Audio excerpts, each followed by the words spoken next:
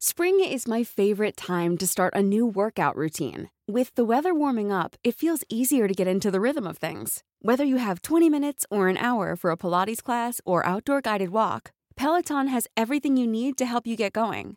Get a head start on summer with Peloton at onepeloton.com. Ryan Reynolds here from Mint Mobile. With the price of just about everything going up during inflation, we thought we'd bring our prices down. So to help us, we brought in a reverse auctioneer, which is apparently a thing. Mint Mobile Unlimited Premium Wireless. How to get 30, 30, bit to get 30, bit to get 20, 20, 20, bit to get 20, 20, bit to get 15, 15, 15, 15, just $15 a month? Sold! Give it a try at mintmobile.com/switch. $45 up front for 3 months plus taxes and fees. Promo rate for new customers for limited time. Unlimited more than 40 gigabytes per month. Slows full terms at mintmobile.com. Many of us have those stubborn pounds that seem impossible to lose, no matter how good we eat or how hard we work out. My solution is PlushCare. PlushCare is a leading telehealth provider with doctors who are there for you day and night to partner with you in your weight loss journey. They can prescribe FDA-approved weight loss medications like Wegovy and Zepbound for those who qualify. Plus, they accept most insurance plans. To get started, visit plushcare.com/weightloss. That's plushcare.com/weightloss. Padam. Padam, my heart goes padam.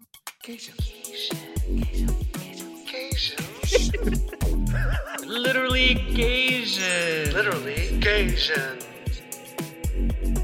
You're listening to Literally Gaysians, a podcast where two Gaysian daddies, literally Gaysian daddies, Daddy. get real about their feelings and literally Gaysian shit. And here's my co-host, Grandpa Bao. Hi guys, the topic today is Daddy. Since Father's Day just passed, today's episode is the Fatherhood episode. Chris, could you have kids? In this economy? No. I've been called a daddy to my dismay, but being a dad, probably not. And I ain't no spring chicken anymore. I can't imagine like starting fatherhood now. What about you? I mean, I'm relatively the same. I feel like I'm more in the questioning phase. No one told you after coming out, you would still question a lot of different things in life. And fatherhood is one of the things I have so many questions about. So we've invited official dads today to talk about their journey into fatherhood and how it's been. So hi, Ed. Hi, Bobby. Hey, everyone. Wait. I thought that this was episode 3 of Fangate. Am I in the wrong place? I don't think we sent the memo properly, Bao. I'm no longer mentioning the words Fangate, EDC, New York Asians ever again. So over it. Not over it. We're going to just give that topic some space, but some rest. Thank you, Ed. Thank you, Bobby, for being here. Thanks for having us. Excited to join. Yes. Ed, then let's start with you. Really quick, how do we know each other and how long have you been a daddy? So I think the Bao, how we know each other is kind of a boring story because I'm really close with your ex-boyfriend and so met you through that. But you didn't like me? I didn't not like you. I thought you were incredibly boring. And you take time. I didn't know that you were coming down from the day before. And so like you could barely speak. And so in my mind, I was like, okay, why are you dating this cute, but like really boring guy? And then the next time I had an interaction with you, I was like, whoa, where did all this wit and personality come from? Right? I love that. Yeah. I love that. And it's also great that we've formed our own friendship beyond the relationship that you were in. Chris, I think this story is fun, and I don't think you know some of it. So Chris mentioned, I think maybe in the first podcast, how you participated in a Asian queer youth group called Aqua, which was like a forced acronym for like API's queer under 25 altogether or something like that, right? We loved those in the 90s. Yeah. And so I had just moved to San Francisco and come out. I had actually come out and moved to San Francisco to be with my first boyfriend. And I was working as a high school teacher by Balboa High School in the city. And I started my own like coming out journey. And so I was like just under the cusp of Aqua. I was 23, right? And so I started going to these meetings and Chris was there and that's how we met. And I thought this is where I learned about like age and relative age and also gay age, right? Because Chris was older than me in gay age, but I was significantly older than him in actual age. And I came to this realization like, you were probably 15, right? At the time. Mm-hmm. And I used to also say I was 2 gay years old. Yes. At 15. So I was 0 gay years old but I was 23 and I got a lot out of that space in the conversation and the connections, but also like I didn't want to process my shit with high school kids when I was a high school teacher. And so you're one of the reasons I had to quit Aqua because I didn't want to be like working through like sexual adventures and feelings of identity and all that in the presence of people in high school. Children. So you kicked me out, basically. I guess I started driving men away at an early age. Before you could drive. Yeah, it was for your own legal good, Ed. How long have you been a daddy, Ed? My oldest is 12. And my 12 years, and my youngest is tween on high puberty alert. And my youngest is 6. All right. And hi again, Bobby. Hi. Really quick, same question. Mm-hmm. How do we all know each other and how long have you been a dad? Yeah. So I met Bao in high school. We were, yeah. Dang. I know. I think, wasn't it journalism? Yes. We were it must have been journalism, together. Right? We were in journalism together. Paw Prints. And we were both in you were editor. I was doing business stuff. Whatever that was, trying to get ads and stuff like that. So yeah, known you for quite a bit of time. Chris, I want to say we met the way that a typical person met, probably through mutual friends at a bar or something. Do you recall? Yeah. I think we actually, to bring Not up an old dead horse, we might don't at EDC. Oh, really? Okay. No more EDC. I was gonna say that didn't last a whole 10 minutes before EDC came on this. Okay. We're gonna put EDC in the parking lot. And what about your kids? So my son Preston is 3. He just turned 3 in May. Oh, they're still cute. Yeah. So he's at that age where I call him my little 3-nager. He doesn't want to wake up in the mornings. Let's start learning more about your kids, which some of us have met before. Bobby, maybe continue, maybe tell us a little bit more about Preston. Sure. I always count my blessings and I feel so blessed to have Preston in my life. I think when I found out that the surrogate was pregnant, I just kept praying about him being healthy and happy.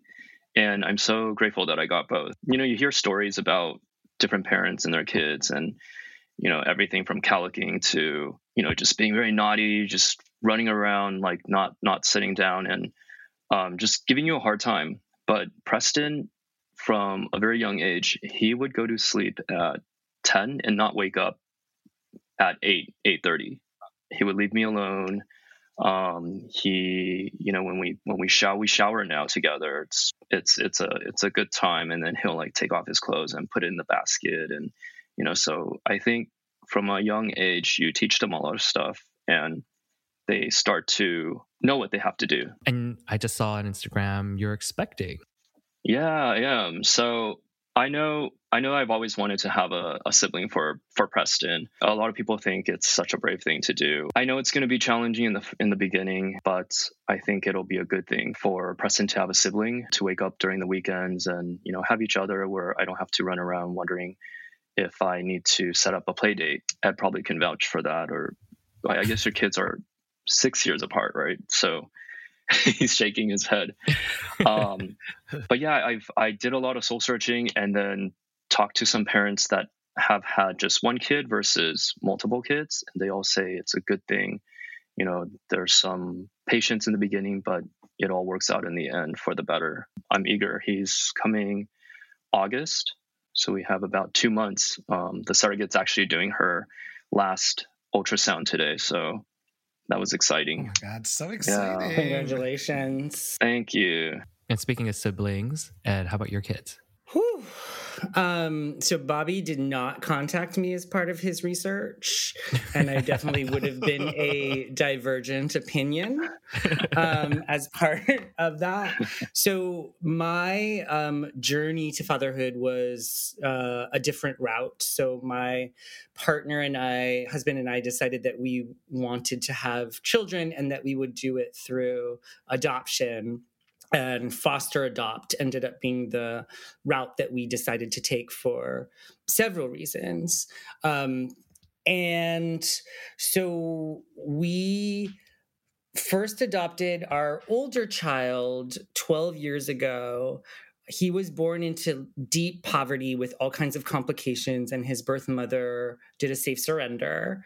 But we were very fortunate to get him we met him at 5 months old, and he moved in at 6 months old. So it was early in his life and early in the process.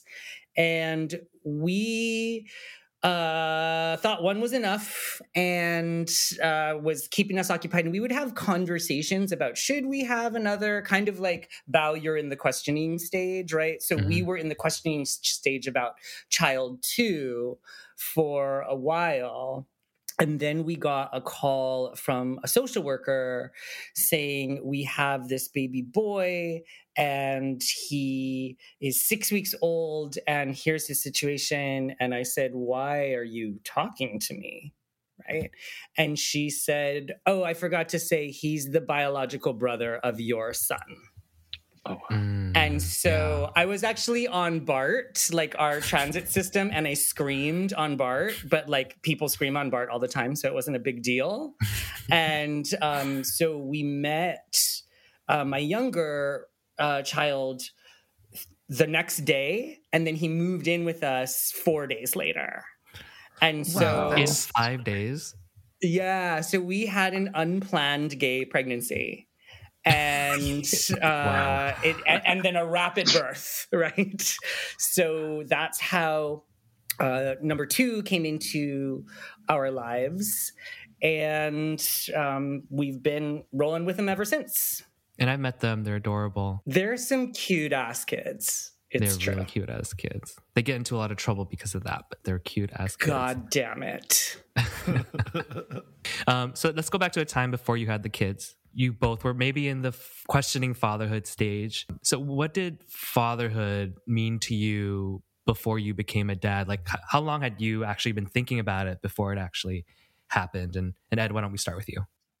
Yeah. So when I started to realize that I was gay, the thing I was most worried about or sad about was that I wouldn't become a father, because I had zero models of queer dads in the world. And it still was fairly uncommon when we started our parenting journey. So I kind of mourned that. And then I met my husband. We just celebrated our 19th anniversary. And we had a conversation early on, kind of the value alignment conversation, right? That we realized we both wanted kids and we both wanted to adopt. And so our values were aligned, and then we put that on a shelf, right? And honestly, it would have stayed on a shelf forever because I was happy with my life. I was enjoying things. I was busy with other things. And as y'all know, I have ADHD, so interrupting my life in order to plan something as complicated as an adoption was outside the realm of possibility for me. My partner is one of the best planners in the world, so he brokered the conversation with me. I think I was 36, and I kind of did the math, right? And was like, okay, if I want to have like a life after my kids leave the nest, then it's time to move now. and I do want that. And so then we went into the process. I had a midlife crisis that interrupted everything. And apparently social workers freak out if you leave the country and go to Southeast Asia for 6 months without telling them. So we had to jumpstart the process again. But it all worked out, and we ended up having our first kid. And so I was thrilled that I could find fatherhood, find a partnership and find fatherhood as a out gay man. And also, since I had been an educator, I knew that my love was not dependent upon biology.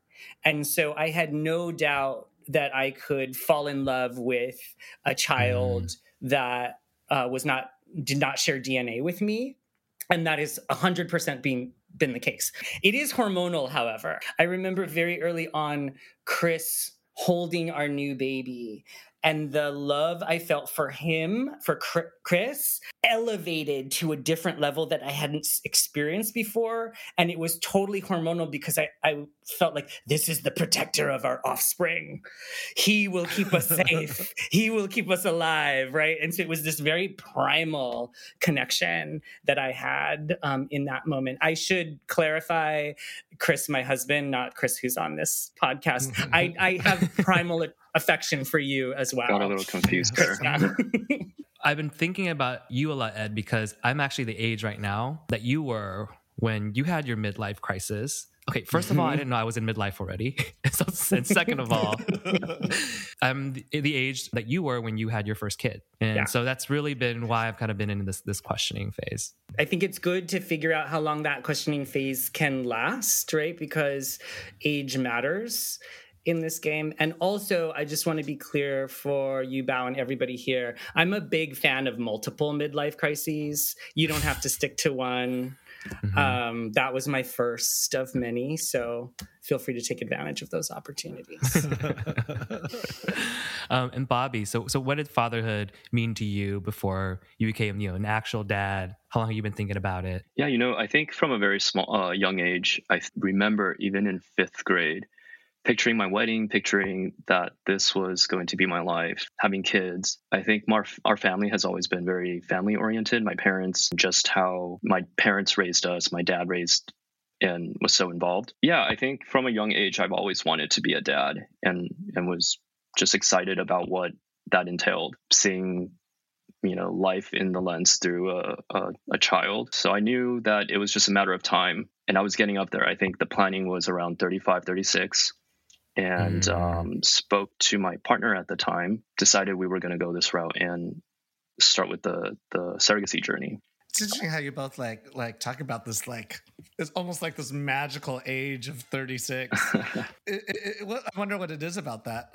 I think it's a sweet spot of coming out of your early 30s, you've gone to the bars, you've gone to this and that, and you're kind of slowing down a little bit and seeing what's next in life. The gears are going, and it's like, okay, well, I think I can relate to Ed as far as midlife, quarter life, whatever it is. I knew I was going to have these weird periods in my life where I would need to reevaluate what position I'm at in my life and if it's something that I'm happy with. So having a kid helped with that.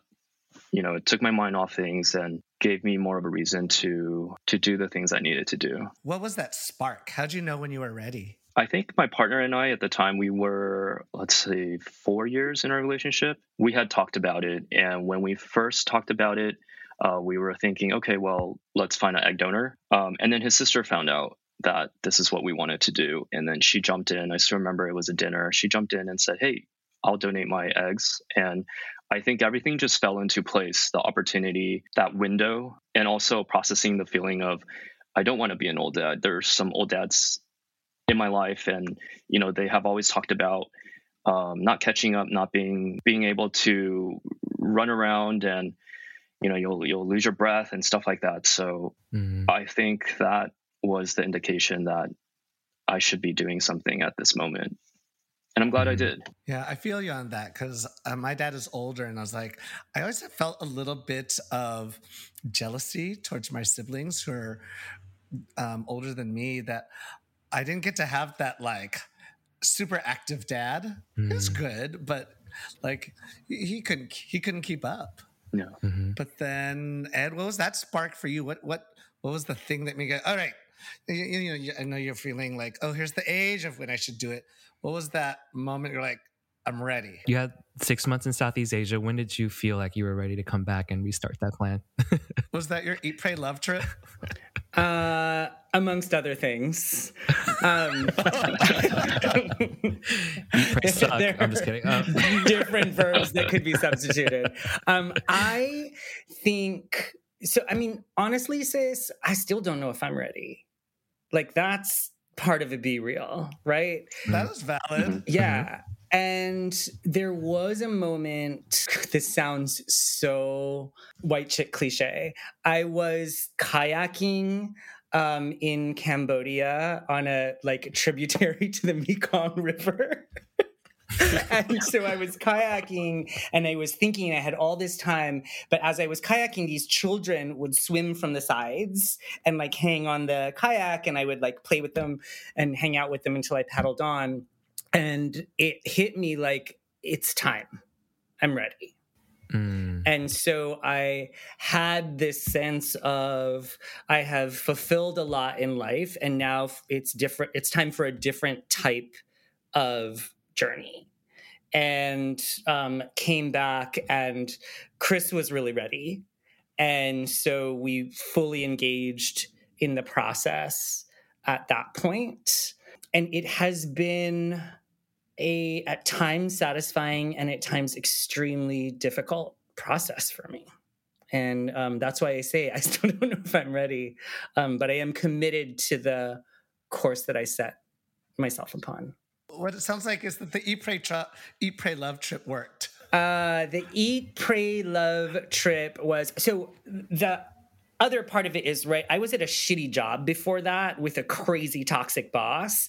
And so I needed to depart from that and heal. And in that healing process, I had an epiphany that it was time and I was ready. But shit, that epiphany may have lied to me, right? And so who knows? But it was a realization that I had. And Doncha, why don't we just react to some of the things that Bobby and Eddie just said? Let me ask you, Doncha, when you were 5, did you envision having kids? I did, but I think in that like heteronormative sense, like I literally had these fantasies. Oh no, not fantasies, like planning. I was like, oh, I am supposed to and will move to Hayward and have kids. And I was just like it was just what you did. You move out of the city, go to the suburbs, have your kids, and do your whatever job. And that was instilled at me in a very young age. But I think I learned better that to not just go with what I'm told that I should be doing. I was almost a relief when I figured out it was gay. I was like, I don't have to have kids anymore. But, that has clearly evolved over the years. We live in a different time. We can have kids and we should have kids. I have the same reaction. Or maybe not really. I didn't really think about having kids until like one of my exes brought it up. Sometimes I wonder if it's like I never really wanted kids, or I never thought I deserve it, or I never thought it would be an attainable life. And what Ed was saying, right? Like when he came out, he was just like, oh, I'm really sad. I'm going to grieve the fact that I can't have kids. And I'm still working through that, I feel like. And I think Ed and Bobby, you guys were younger than us at this point, me and Doncha at this point, when you had the conversation with your actual partners. Doncha and I are in between boyfriends. That's like what I like to call it. And so I think this idea interstitial romantic space. Yes, interstitial romantic space. And I feel, the partner thing is a big deal. Yeah. The partner thing is a big deal. And then it's something I've been thinking about a lot, but like this conversation is kind of like making me kind of hyper fixate on it a little bit. Well, I want to throw out an assumption and then we can react to it, right? So I love your podcast, by the way. I listen all the time. I laugh and feel feelings, right? Which is what you guys are about. I feel like one of the recurring motifs in literally Gaysians has been what creates fulfillment in the post-twink period, right? I was never a twink, but yeah. But yes, Okay, fair enough. I'm committed Right? to the concept. But as you age to a certain point, like the dynamics of one, the attention you receive out in the community, the novelty of going to parties and bars, and maybe even EDC shifts.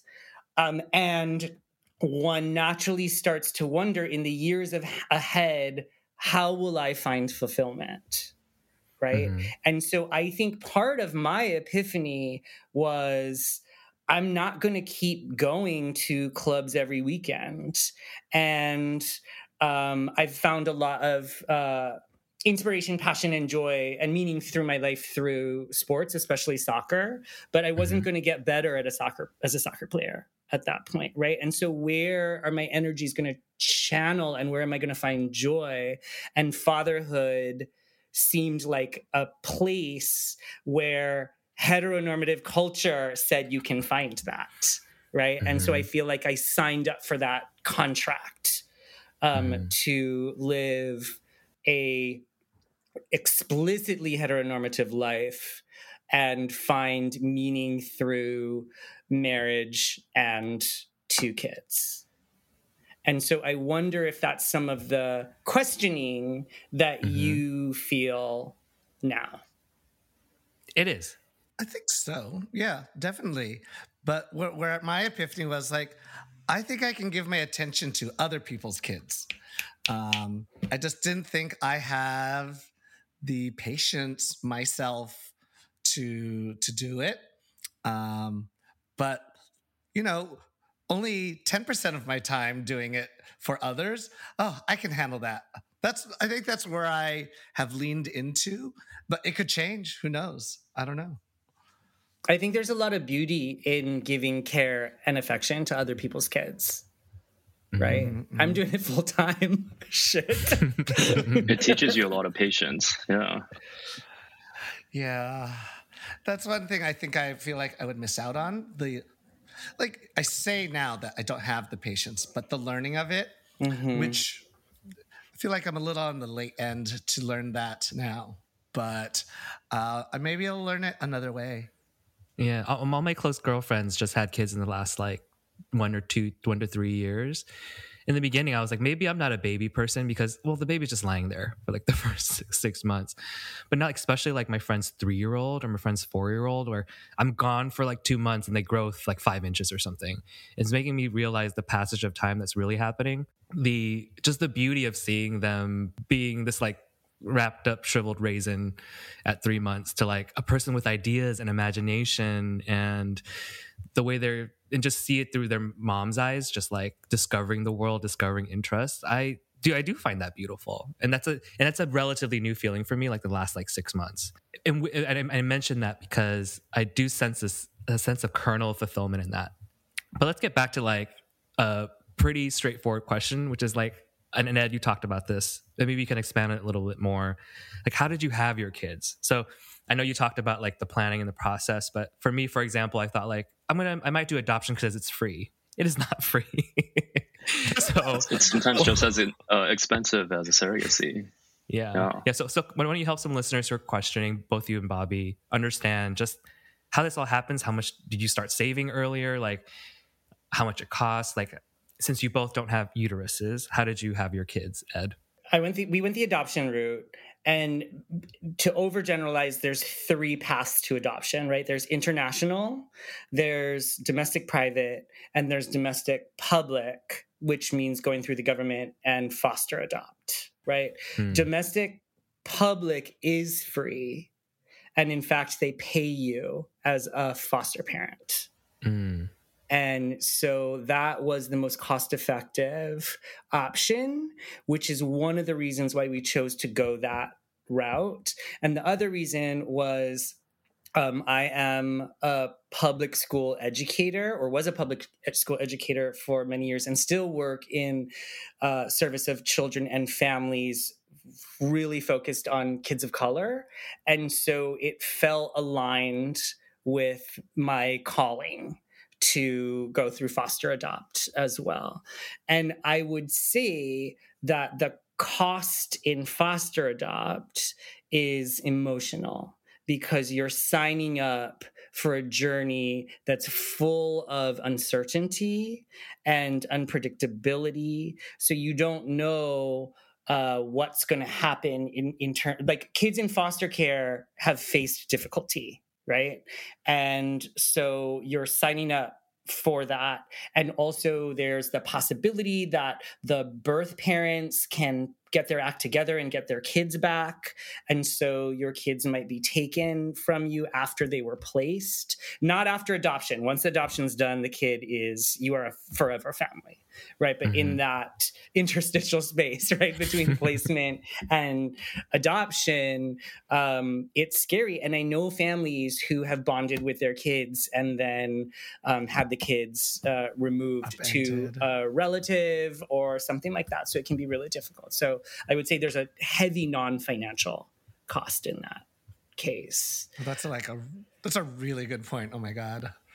That's what happened to one of my former coworkers. It was incredibly emotionally heavy for her because she would have, everything ready for parental leave and leave to say fly to Alabama or something. And then, a week later would come back because, the adoption kind of didn't work out. And this would happen to her a few times.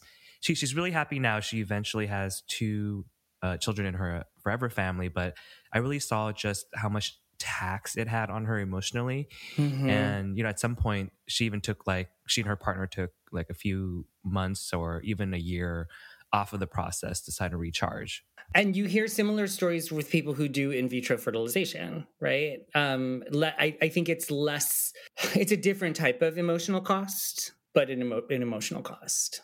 Maybe that's a good way to segue over to Bobby. Like, how did you have your kids? Tell us about the whole process. Yeah, so we decided and found an agency that actually interviewed with 3 agencies to find the proper surrogate. Signed up with one. It was interviewing one surrogate after another, and every time it is an emotional journey because you talk to one and then they may seem okay, and then their profile goes to your doctor, and your doctor says, "Oh, their BMI is too much," or something's wrong with them. Because they're very careful in their screening of the surrogate carrier. Fat shaming doctors. Yeah. So, one clinic may take this certain surrogate, but the other one may not. So in looking for a surrogate, what was important to you? What were you looking for? Oh, I think most importantly, just communication. Someone that you can have an understanding of. Anytime I needed to talk to you about, hey, how are you feeling? Getting updates that she was okay and all for it. Our surrogate was remarkable. She would always say, your baby, and never made it awkward that she was carrying, a baby that perhaps she would get emotionally tied with or connected with. So that was important. And so we had bi-weekly little chats or meetings and stuff like that. It was very helpful to find the correct surrogate that way. All right, so you found the surrogate that you like and that your doctor likes, Bobby. Then what happened after that? Yeah, so fortunately we picked a surrogate that was type A like me. So she was very, took notes, was on top of things. And I think it made the process so smooth. I hear lots of stories with other intended parents and their journey. And I was just really grateful that this particular surrogate had her shit together and was on top of things. We did the transfer. We signed up with the agency in March. And by June, we had contracted with the surrogate. And you have to go through this whole process. You have to get attorneys involved. The egg donor, my partner's sister, had to sign paperwork as well. And then by August of that same year, we were doing our transfer. So transfer, and again, going into the whole, everything worked out smoothly. We had pregnancy within the first transfer. And then by the following May, we welcomed our first son. Wow, it I moved think it really was quickly. like a year. Yeah, it was super quick. It was just a little over a year. Otherwise, like you hear stories of 2 years or 3 years of planning fruition. Yeah. And Bobby, you said that it was pretty smooth, but what was the hardest thing about that process? The hardest Was it part for you? costly? Costly. Yeah. Costly. This second surrogacy journey, I stopped taking notes about how much I'm spending. But the first one, I jotted everything down. It was costly. You know, they tell you to jump and you jump. So every time they're like, you need to pay this amount, pay that, you just had to do it because the outcome was something you wanted. And that was the process. Because it's so costly, did you spend some time before the pregnancy saving up for it? Yeah, we had both saved some money for it. You know, I think luckily work was pretty good. So was able to do it financially without too much burden. And then Ed, what was the hardest part about the process for you? The process of adoption was very easy for us.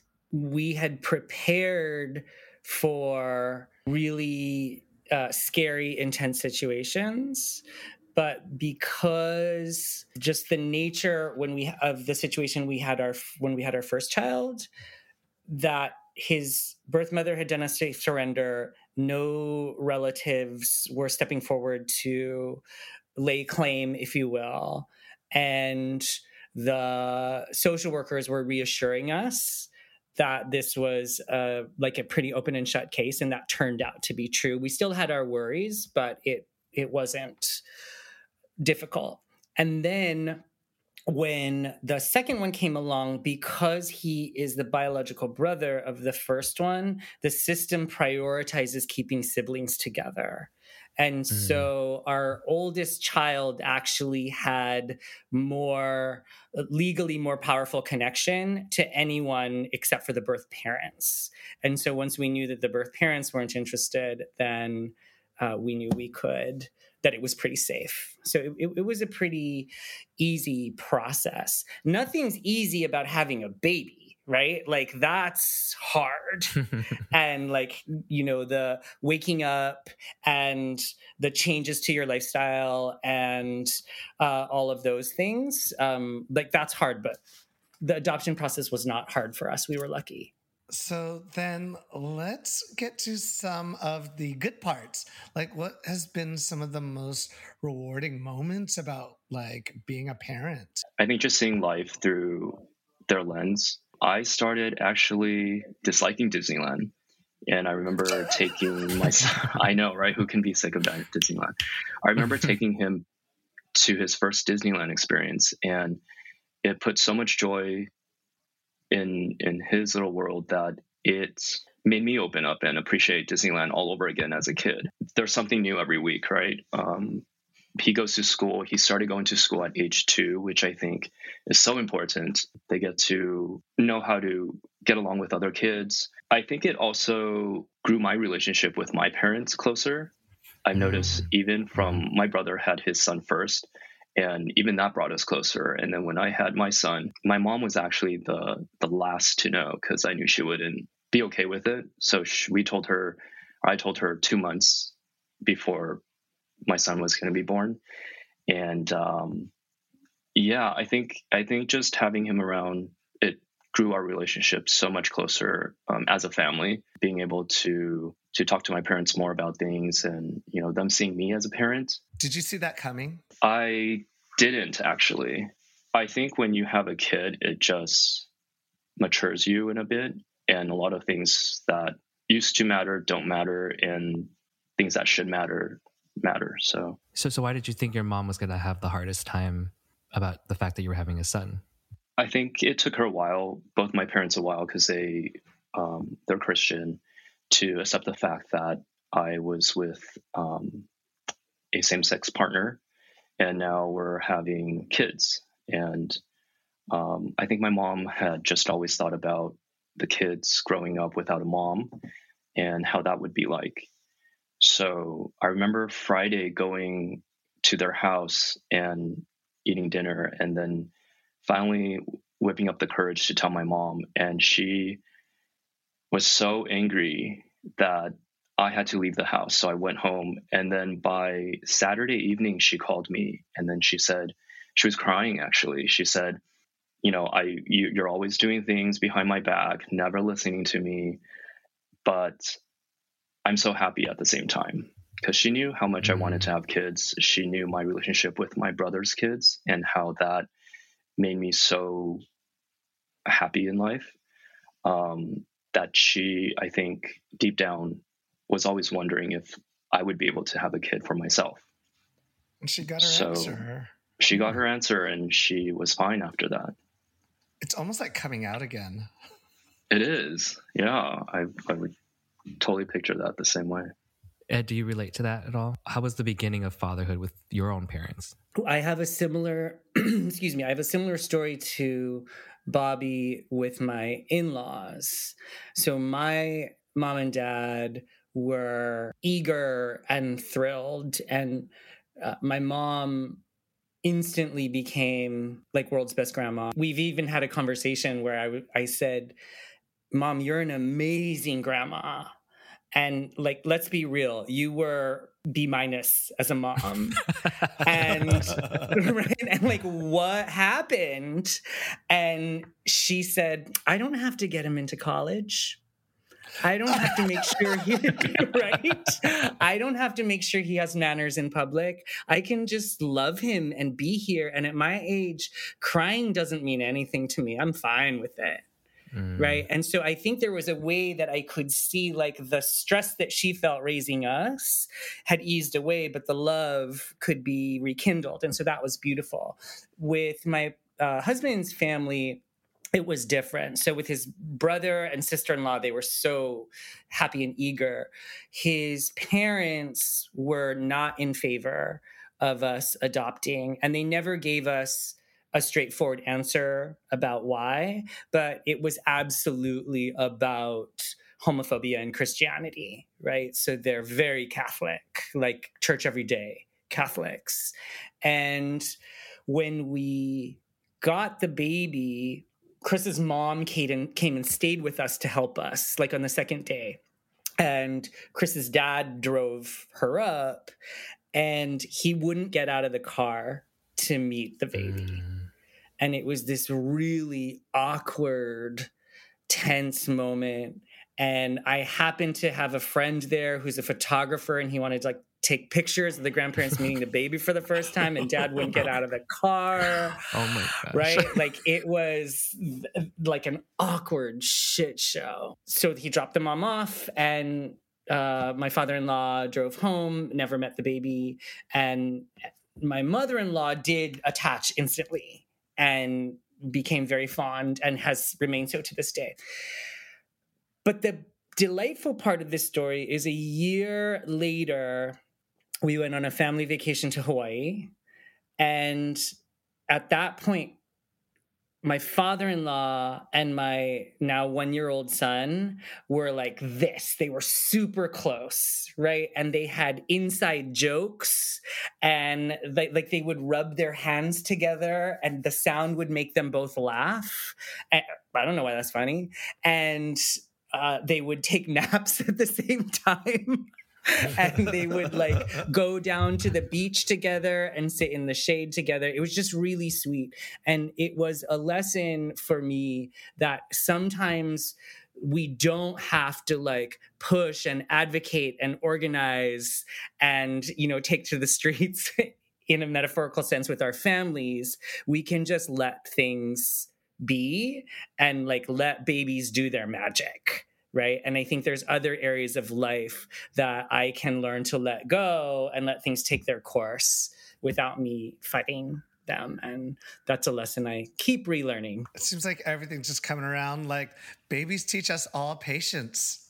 Like even the grandparents. Yeah. You hear that a lot. Once the baby comes out, even the person that has the hardest time accepting the baby is going to warm up to it. Is there a certain rewarding thing about being a dad that you wanted to share, Ed? Another like white chick moment. I actually did feel love at a deeper level than I had ever experienced before. Like there was this space that was untapped. And of course I've loved people and been in love. And this sense of connection, ownership, provider, right? All of these things, it's very deep. And so that is something that has been amazing. And I'm also blessed that that both my sons are charming and witty and mischievous and funny. And so we do have these moments of hilarity and joy and play. And I think one of my big gifts as a dad is that I can play, and that I can wrestle and I can pillow fight and I can break rules. And so having those moments with my kids has been very joyful and satisfying for my life. I feel like the both of you are getting my hormones all up and going. Maybe it's just Pride Friday, Chris. Yes. Maybe that's what's getting your hormones going. You know, it's the week of Father's Day. Pride's coming up. I'm 43. What am I supposed to feel? Okay, we know that, parenthood isn't easy. The sleepless nights, the meltdowns, talking in baby voice. What has been the toughest thing so far? It took me a while to discover this. This is a more recent discovery, because I think when parents talk about the challenges they face, they are about fatigue or behavior, or I feel like the loss of identity and independence is one that's being discussed more and being brought more to light. And I definitely experienced that. So what surprised me is that I have found the actual toughest thing about parenting to be the introspection that we need to do in order to show up as the best dads possible. So what I mean by that is that if you have childhood wounds, which y'all have talked about a lot on this podcast, right? And I have those, that in order to interrupt those cycles, you have to understand them and go through a healing process. And what I see is that many of us who grew up with wounds hit this point, maybe in our mid to late 20s, where we understood the baggage that we're carrying with us, but we also found that we can move through life okay, right? Like we maybe graduated from college, or have careers, or are successful in relationships, or at least getting laid regularly, right? So there are like things that we're able to do with our wounds, so we label them and put them on a shelf. So we understand, I am afraid of long-term commitment, and we put that in a box and put it on the shelf. Or we understand that I'm hostile in this type of conflict, and we label that and put it on a box and put it on a shelf, and then move through the world like, okay, I understand it, so I'm okay. And you are for that period of life, but you haven't done the healing. And then when you have kids, they will take those boxes and drag them down and rip them open and show you metaphorically, like, Daddy, look, you have fear of attachment and now you're stuck with me, right? And so we need to then go back and actually do the healing work. And so many of us, and I think particularly in like Asian culture too, right, that we have found ways of numbing our pain. Right. And so we turn to the alcohol or the drugs or the or Grindr or whatever, binging Netflix, TikTok, et cetera, et cetera. And like I'm not judging any of that, and I've done all of that. Right. But that's not healing. That's numbing, and it stalls our process. And so when you have kids, if you don't want to pass on the same shit that your parents passed on to you, you have to do the work. And so the silver lining for me is that I started doing that work and formed a business out of it. And so when I was seeking help for my son, not for my son, for me, on how to be a better dad with my son, because his big behaviors were triggering me. And I found this field of positive parenting, and there's a lot of good stuff in there. All the coaches and educators are white women, right? And I saw good stuff, but I had to translate everything into my cultural place in the world. And also, I couldn't get past the fact that when I was triggered, I couldn't access a tool. And so, added to these tools, the processes by which we, in community, look through how we're showing up in the world, what's causing it, and how we go through that healing process together. And I find that's best, that method works much better for folks of color. And so almost all my clients are folks of color and a lot of queer folks. And also that we do it better with groups of people. And so because we can compare notes and support each other. And I feel like, unlike the therapy model, now we're kind of traditional healing in community, right? And so that's what I'm trying to bring to the field. And I've had some amazing moments with it, and we're a year young now. And so still trying to figure out exactly what the right model is with this. Well, that's so good. I love that. Take the hardships and make it a business. Take the hardships and get that coin. Monetize trauma. Monetize trauma. I'm totally monetizing my own trauma. Bobby, what's been the toughest thing for you? Yeah, I agree. I think it's just taking what we liked and didn't like growing up as a kid, as an immigrant kid, and being cognizant about doing the right thing, saying the right thing to your child so that he doesn't bear those traumas that we've had. So I'm constantly second guessing, am I doing the right thing or saying the right thing? Stuff like, Preston having his temper tantrums, etc., and how to handle that. Each case is different. And I think another challenge is just that I've noticed recently is people always want to give you their advice on how to rear your kids, right? So especially what gets to me is people that have never had kids before. So I was at a lunch with someone and don't force feed your kid, because they had, I guess, a trauma when they were kids about being force fed. And to me, it's like, okay, well, this is my kid. I want him to get his nutrients. This is the only way that he's going to eat and grow tall, because we want them to grow tall, etc. So let me just do my thing. So I think that's a challenge. Just being the best dad that I can possibly be in my kids' eyes. And not that I should care about the public's eye, but, it's inevitable that that's going to be something that you feel like you're under a microscope, and as long as you try your best, people understand. But yeah, everyone's got an opinion. Exactly. So I guess we'll scrap the part where Chris and I give you guys parenting advice. Let's just scrap that. Let's just cut that out. What I'm really looking forward to is the comments of parenting advice from the New York gays. You will get those messages. Yeah. If you're looking for plump lips that last, you need to know about Juvederm lip fillers. With Juvederm Volbella XC and Juvederm Ultra XC, your lip look, whether it's subtle or bold, can last up to 1 full year with optimal treatment and no additional maintenance. Find a licensed specialist and see if it's right for you at Juvederm.com today. That's JUVEDERM.com.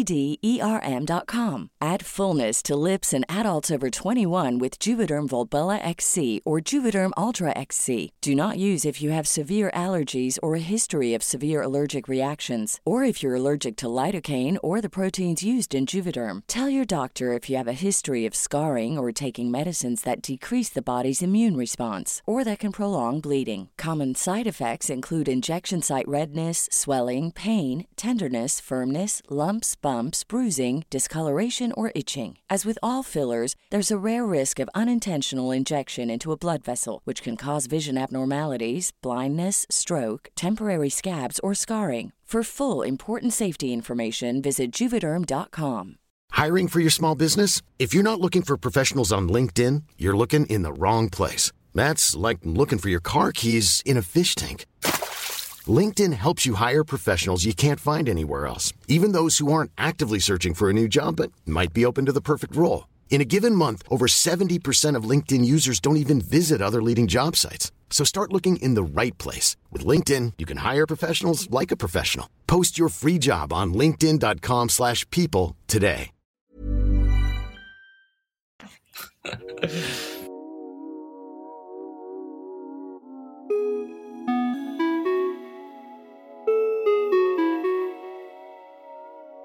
So it's our favorite time of every episode, the time to be real. The part of the podcast where we get real about whatever's on our hearts or minds. And I want to make you start, Chris. It's time to be real. Well, the groupie all know that we actually had to delay getting together to talk because last week my dad passed away. Just I'm sorry. 3 days before Father's Day.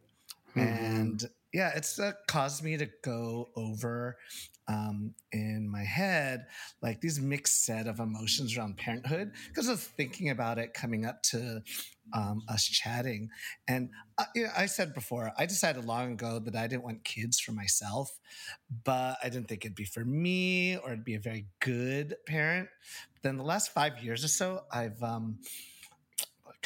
as my dad's health has deteriorated over the number of maladies, which is why I'm not big on being an older parent. I thought, do I want kids?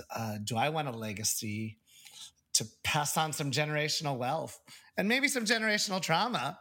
But but then I also think, am I just being selfish because I want someone to take care of me in my old age? And I struggle with that. I'm that shouldn't be why I have kids. And what's the guarantee that will even happen? I'm always trying to figure out, do I love my parents or do I love them out of duty? Is it like a cultural thing? I've said before, I don't always like my parents, but I do love them.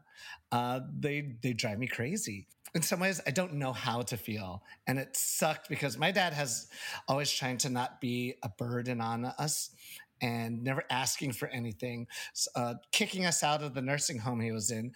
And afterwards, it actually becomes an emotional burden because I didn't get to see him very recently. And I think it took a toll on all of us because he pushed away so much help that he could have had a better life for himself, I think. Just healthcare, emotional support, community.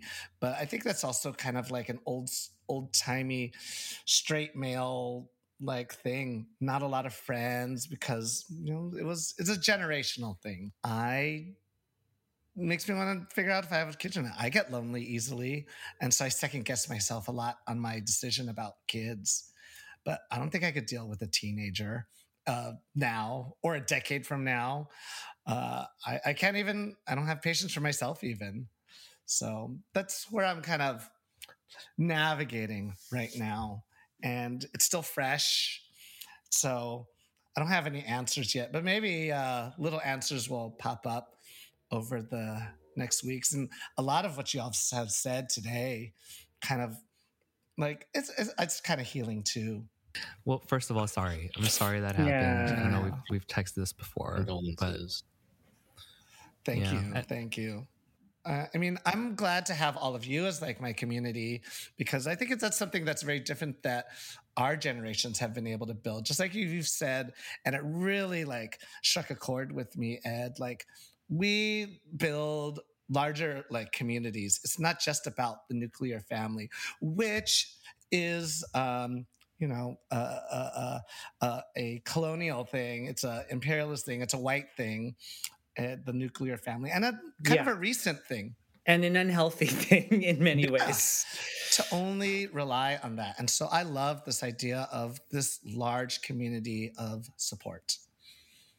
I'm done talking about myself. Ed, Were you feeling anything today? Yeah, this one is fresh. This is from this morning. And so, related to the topic of fatherhood, I had this moment where I was looking at my husband, who's clearly going through some stuff right now, and thinking about him with such love and care, but also parenting has really created this gap between us. Not like an existential gap, but so much of our lives are focused on the kids, and so much of our conversations are about planning or worries or budget, right? It's like they're business, household business conversations that we have. And I'm like, here is physically the man that I fell in love with 19 years ago. And I see parts of what we had, but then it's just, he feels out of reach sometimes. And I miss him. And we're in the same house together, and I just miss the time, the quality time, the space to be with each other. And so, babe, if you listen to this podcast, just know I'm thinking about you and want time to connect. We love you, Chris. And even though Ed lives in the same house as you, speaking to you through a podcast that you might or might not listen to. That's a lot of love. The message is there. Great communication skills. And I work with couples. Oh my God. Bobby, do you have anything to share? Yeah, I think just for whoever's out there thinking of being a dad, going on this journey of having children, it's really not for everyone. You don't have to feel like you need to do it because so and so is doing it or whatnot. It's an amazing journey. It's something that I felt like I really wanted to do for myself. Even right now, I'm still trying to balance, fatherhood with friendships, right? You want to have that good balance of, I still want to go out. I still want to be a proper parent. A lot of my straight friends are like, you're nuts. How do you have all this time to travel and do what you do? And, there's a good balance and everyone's different. So with that said, just if you feel it in your heart to do it, just start the process. I'm going to coin it now. That's called heteroboringtivity. It doesn't all have to be that way. People can live a life with kids. Yes, and we uncles love hanging out with Preston. So life doesn't end. My be real is just, the fatherhood thing. There's all these things I've talked about: age, I've talked about fulfillment, being in between boyfriends, so single, and some of these things informing whether it's even possible to have a kid. But I think if I dug deeper, it's this fraught topic between me and my mom. She and I had spent all this time in Asia together, and she has always been, have a kid. You should have it for you and not for me. And when I was in Asia, she said, but I'm curious, like, are you going to have kids? And I'm like, I'm 50-50, and the other 50 that's going to have a kid, some of the things have to line up. Like, I'm probably going to give up by the time I'm 45 if it's not going to be in the cards. I would like to do it with a partner. I am more probably leaning toward adoption than like surrogacy, but that's also depending on the partner. And she's like, okay, well, great. Good to know. So I respect that of you. I come home from Asia, and then a week later she calls me and she's like, oh, so this topic of kids, I have this great idea. She's like, there's this woman your age in Vietnam that we know. She also is never going to have a husband. She's a lesbian. So she's a lesbian. And she wants a kid. And so we were thinking, you should have the kid with her, and me and your 2 female cousins will just take care of the kid. And something in me triggered so hard. Oh my gosh. That I actually went through, like, why would I want to do that? And I just kind of like shut down. I shut down. Like, you actually, this is something I am dealing with on my own. Let's not ever talk about the topic of kids again. Or I was like, Baoan has my sister has a partner at the beginning of 11. Focus on her first. She's most likely to have kids first. So why don't you focus your attention on her? And then I don't think my mom and my relationship hasn't been the same after that talk. And I've thought about it and I've ever vocalized this to her. It's that, and because I talked to another friend who is, so I'm the last son in the family line. My friend is also the last son in the family line. And obviously, if you're from an Asian culture, that's important to some people. Not important to my dad, but for some reason important to my mom. And we were talking about the weird things that our moms say. And his mom, who lives in China, has also offered him something similar. Like, just throw some cum over here in Asia. And we'll take care of the rest of it, right? And we were both angry for the same reasons. Like, why do you think we would just do that and do that to a child? This child's already going to be raised in this country that's not accepting of queer parents. The father's going to come around, like I'm going to come around every Christmas and like buy Thomas a choo-choo train for this kid, and that's all he ever sees of his father. Who's going to explain this when they're in the classroom? What is the story that they tell the kids about their parents? And I realized after talking through all this that this is probably like the deepest thing that I have about this fatherhood topic, and that I probably should pick up the phone and have a conversation with my mom about it, because it's been a total of 4 months and there's just been a lot of distance and I'm still angry about it. It feels so strange that there's that generation of people who still treat kids like property. And I hope that the world can grow from that. Can I offer a counterpoint? Yeah. So that, and like, I see your feelings. I see that. I also think that Bobby and I also talked about the feeling of exclusion from Asian moms who didn't want to see kids born and raised in a queer context, or that was too much of a jump for them initially. And the Asian moms pressuring adult children to make grandbabies is as old as time, as far as I'm concerned, right? And so the fact that your mom put this outdated heteronormative like pressure on you, there's somehow a beauty in that too, even though it's annoying as fuck. And also, you throw your cum everywhere else, so why not to China? Yeah, lately it's been into a rag, but yes. But I see that. I see that we've never had a deep talk about that. And that's why she didn't understand. And maybe there is some of that going on, though. The internalized homophobia, maybe on her end, and maybe also on my end, about like, the pessimistic outlook I have for this child, just because he'll have a dad like me. I think there's some work to do there too.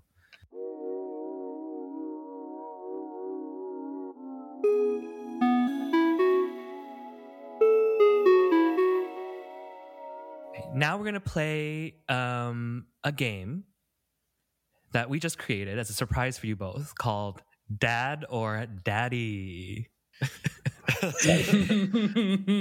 So Chris and I will spit out some topics, concepts / thingies. And then Bobby and Ed, you will decide whether it's a dad vibe. So full-on responsible, non-sexy father figure vibes.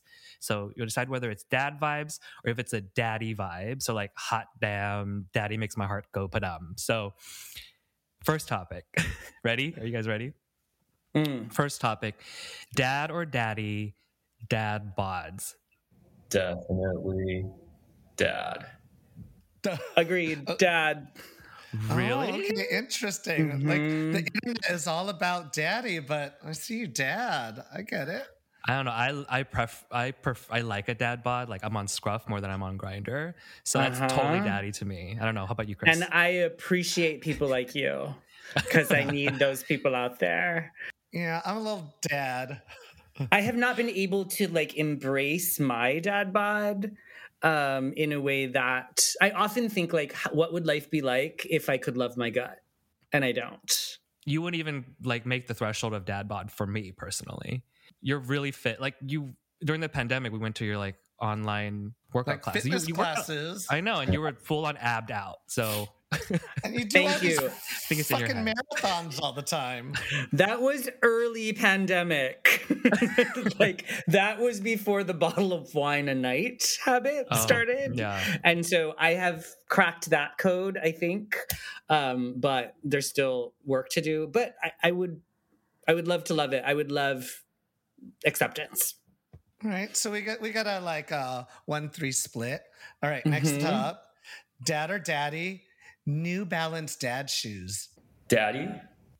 Oh. Daddy, okay, all right. I'm going to have to recuse myself from this question because I've been so out of any fashion trends that I have no idea what you're talking about. And like there was another podcast where I like texted you guys. I'm like, what's release your sex tape? Right? Like, I just don't know anything out in the world. So I'm going to recuse. The non-binary stringy tops, yeah. Yes. Bobby, why daddy on New Balance dad shoes? No, I just, when you said that, I pictured this Zaddy wearing New Balance shoes, I guess. First thing. That's your first image in your mind. I think it's hot. Like they're practical, but still cute enough. But that could change. I was at a circuit party and I had those are my comfortable dancing shoes, New Balance shoes. And some guy's like, oh, cute. Like, love how you're like feeling the whole dad vibe in this place. And then you started fanning him. Then he got angry. Okay, the next one. Dad or daddy leashes on humans. The act of putting a leash on a human. It could be a toddler. It could be a 35-year-old. So leashes, dad or daddy. I'm going to... Can we say both? Yeah. Yeah, why not? Yeah. I think, like there's something fulsome-y cute about that, fulsome-y hot that I can see. And then also as this is one of those things, Bobby, you talked about like people without kids passing judgment. Like I totally passed judgment on that shit before I had kids. And now, while I don't use them because I don't want judgment passed on me, like they totally make sense. And there are definitely times, especially when I had a 3-year-old that can move quickly, where a leash would have been helpful. Right. Yeah, I know your kids run fast. Bobby, dad or daddy on leashes? I would say I see both too. Leashes. It's sexy. At some point, I have to hide all my stuff from Preston from going into my room. It's like, it's for the dog that we're going to get. Right. Not for you. Don't swing it around. So we all heard tickets to Aftershock at Folsom, so we'll meet there. We'll meet there. Yeah, they're on tier 1 prices, so we'll see each other there.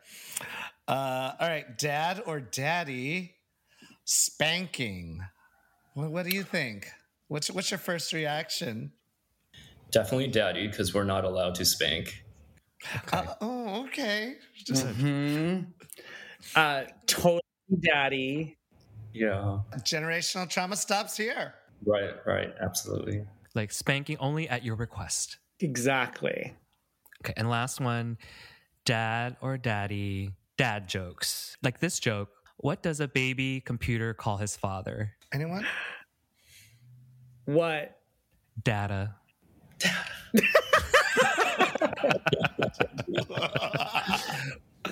That's awful. And when you say it, Bao, it's totally daddy. Oh, absolutely. Oh, you better save that for the parties, Bao. Yeah. It's going to be in my Grindr bio. Okay, so I have a surprise for you too. And the fact that you said dad jokes is great because I came in with some dad jokes based on literally Gaysian. Oh, God. And so I'm going to have you guys in a contest. All right. And so, and to me, the worst and best dad jokes are puns. So these are all puns on literally or Gaysian. Okay.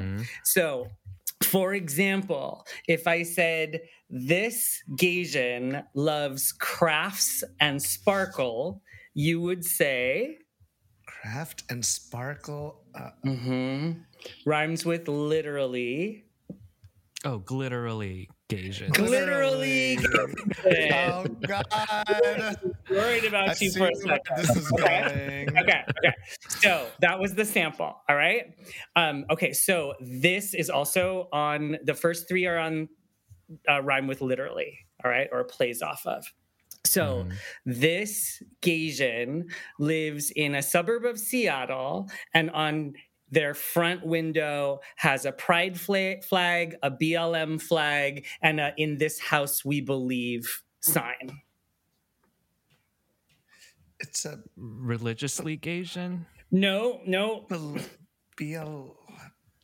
BLM, "In this house we believe", science is real, Black Lives Matter. Progressively Gasian? Close. Think literally. Liberally Gasian. Liberally Gasian. Okay, based on your performance of those two, this one's going to be harder, so I'll give you some hints. Okay, this Gasian, this nerd Gasian loves poetry, especially when words have the same first sound. A literally Gasian. That was the easiest one. Alliteratively Gasian. Literally. That was the easiest one, so actually. Bob has one. Chris has one. Okay, last one on literally. Okay, this Everyone play. Okay. Gasian lesbian enjoying a personal moment. Clitorally Gasian.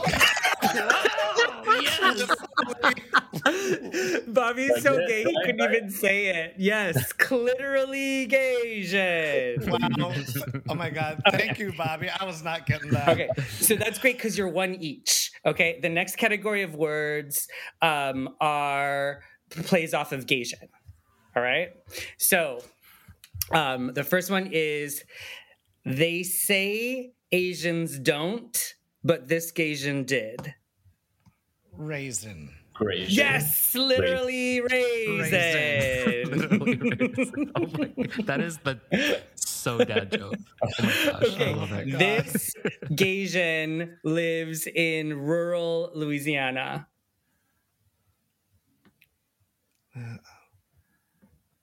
Bayou. Literally Cajun. Yes! Oh, okay. Okay, this Gasian lives on a island in the Caribbean. Literally Caymans? No. Close, that's a good one. Caribbean. Earthquake prone. Literally Haitian. Yes! Oh my God. Okay, and this is the last one. This Gasian who was giving a blowjob in a dark room for story value accidentally scraped his knee. Think about the scraped knee. Scraped knee. Mm-hmm. Raisin? Crazy? No. Literally crazy. Another word for scrape on the body. Brazen. Cut. Bobby, I feel like you're almost there. Literally brazen? Abrasion. Literally abrasion. That was a... I knew. Oh my God. I need a nurse in for that one. Good job, you guys. I think you should Mediocre job. Stick to the counseling. No, don't become a comedian. These were dad jokes. My bar was low. Abrasion was there was a long bridge to travel That from was a us to that stretch. joke. Yes. Yeah, that one was definitely a stretch. Oh my God. Well, on that note, dads, that's a wrap on our episode. I'm so happy to that y'all came on so that we could chat. Yeah, it's been so fun having you on. So Bobby, Ed, thanks for taking the time out of your busy dad/daddy schedules to talk to us. Thank you for having us. For you guys anytime. Thank you. You can follow Ed's work with POC parents on his Insta at Village Well Parenting or on TikTok at Queer Brown Dad. And you can follow Bobby at LeeLand15 on Instagram. And do you want relationship advice from two geriatric millennials? Send in an audio or text question to our Instagram at LiterallyGasians. And that's a wrap for this episode of Liberally, Clitorally, Cajun Abrasion. Thank you, everyone. Bye-bye. Bye, everyone. Padam. Padam. My heart goes padam.